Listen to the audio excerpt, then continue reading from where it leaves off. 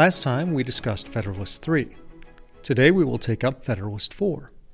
As you know, I like to use a framework of 3 big ideas to organize thoughts about these essays. So, 3 big ideas about Federalist 4. Big idea 1 concerns the relationship between trade and war. Jay suggested that American success in trade could create international tensions that might lead to war. So, he saw tensions over trade as a potential cause of war. Big idea 2. To the extent that trade might lead to war, Jay believed that this would be best avoided by a union under the terms of the Constitution. Big idea 3. A concern divulged by Jay late in Federalist 4 suggests that one potential consequence of an America politically divided might be the alliance of differing areas of America with differing European powers. So big idea 3 is that Jay seemed to worry that America might be subject to division into, in effect, spheres of influence by European powers. As you may recall, in Federalist 3, Jay treated the question of just causes of war and how union under the Constitution might best avoid the threats from such wars. In Federalist 4, he turned to pretended causes. Along the way, Jay made a distinction concerning the propensity of war among nations in general. On one hand, quote, nations in general will make war whenever they have a prospect of getting anything by it, end quote. And absolute monarchs on the other. It seems that absolute monarchs might need no national interest reason at all, but only what Jay characterized as, quote, purposes and objects merely personal, end quote. This is noteworthy. It is often thought that the propensity of states to engage in war is in part a function of their political systems.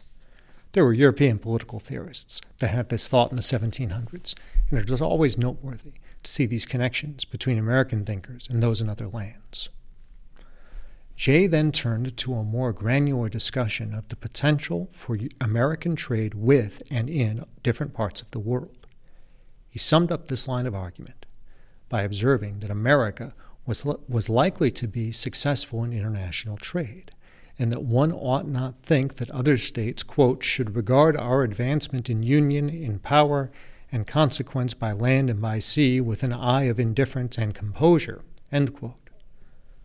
Rivalry over trade, be it over the sale of catch from fisheries, trade with European colonies near America, or trade in China and India, rivalry over trade in any of these areas might be a potential cause of war. This is, you will recall, big idea number 1. Trade could lead to rivalry and perhaps to war. Big idea 2 follows big idea number 1. Wars may arise. So for Jay, one point of union is, quote, to put and keep them in such a situation as, instead of inviting war, will tend to repress and discourage it, end quote. Jay asserted that the, quote, safety of the whole is the interest of the whole, end quote. Insofar as that is true, why would some number of governments other than one be more competent than what Jay characterized as, quote, one good government, end quote?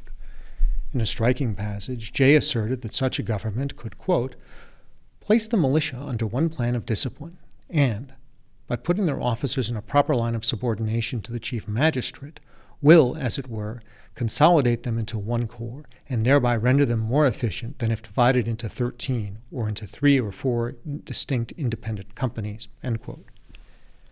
It is worth stopping to note that this argument is along a familiar line of dispute between Federalists and Anti-Federalists. One of the main criticisms of politics before the Constitution referred to its inefficiency. But many of the same ideas that promote efficiency also appeared, to Anti-Federalists at least, to promote centralization of power that gave rise to fears of despotism.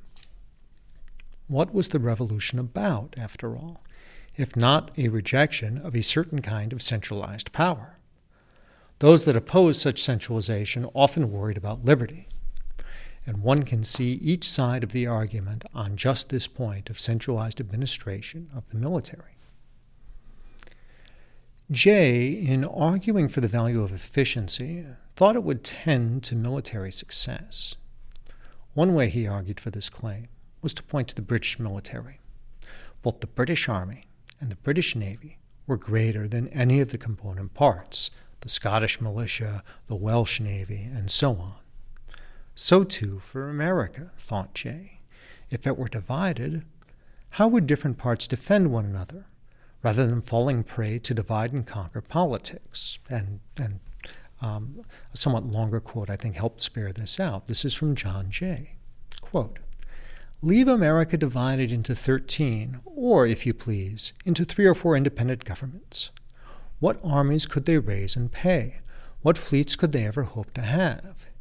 If one was attacked, would the other fly to its succor and spend their blood and money in its defense? Would there be no danger of their being flattered into neutrality by its specious promises, or seduced by a too great fondness for peace to decline hazarding their tranquillity and present safety for the sake of neighbors, of whom perhaps they have been jealous, and whose importance they are content to see diminished? Although such conduct would not be wise, it would, nevertheless, be natural." End quote. One should think about what is being asserted at this point of the argument. Is the wish of states to help each other a result of union or a cause of union?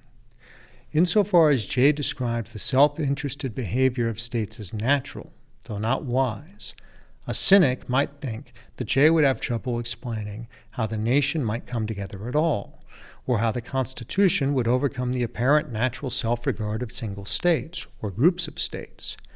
To be sure, if other states wanted to help, that would be better, of course.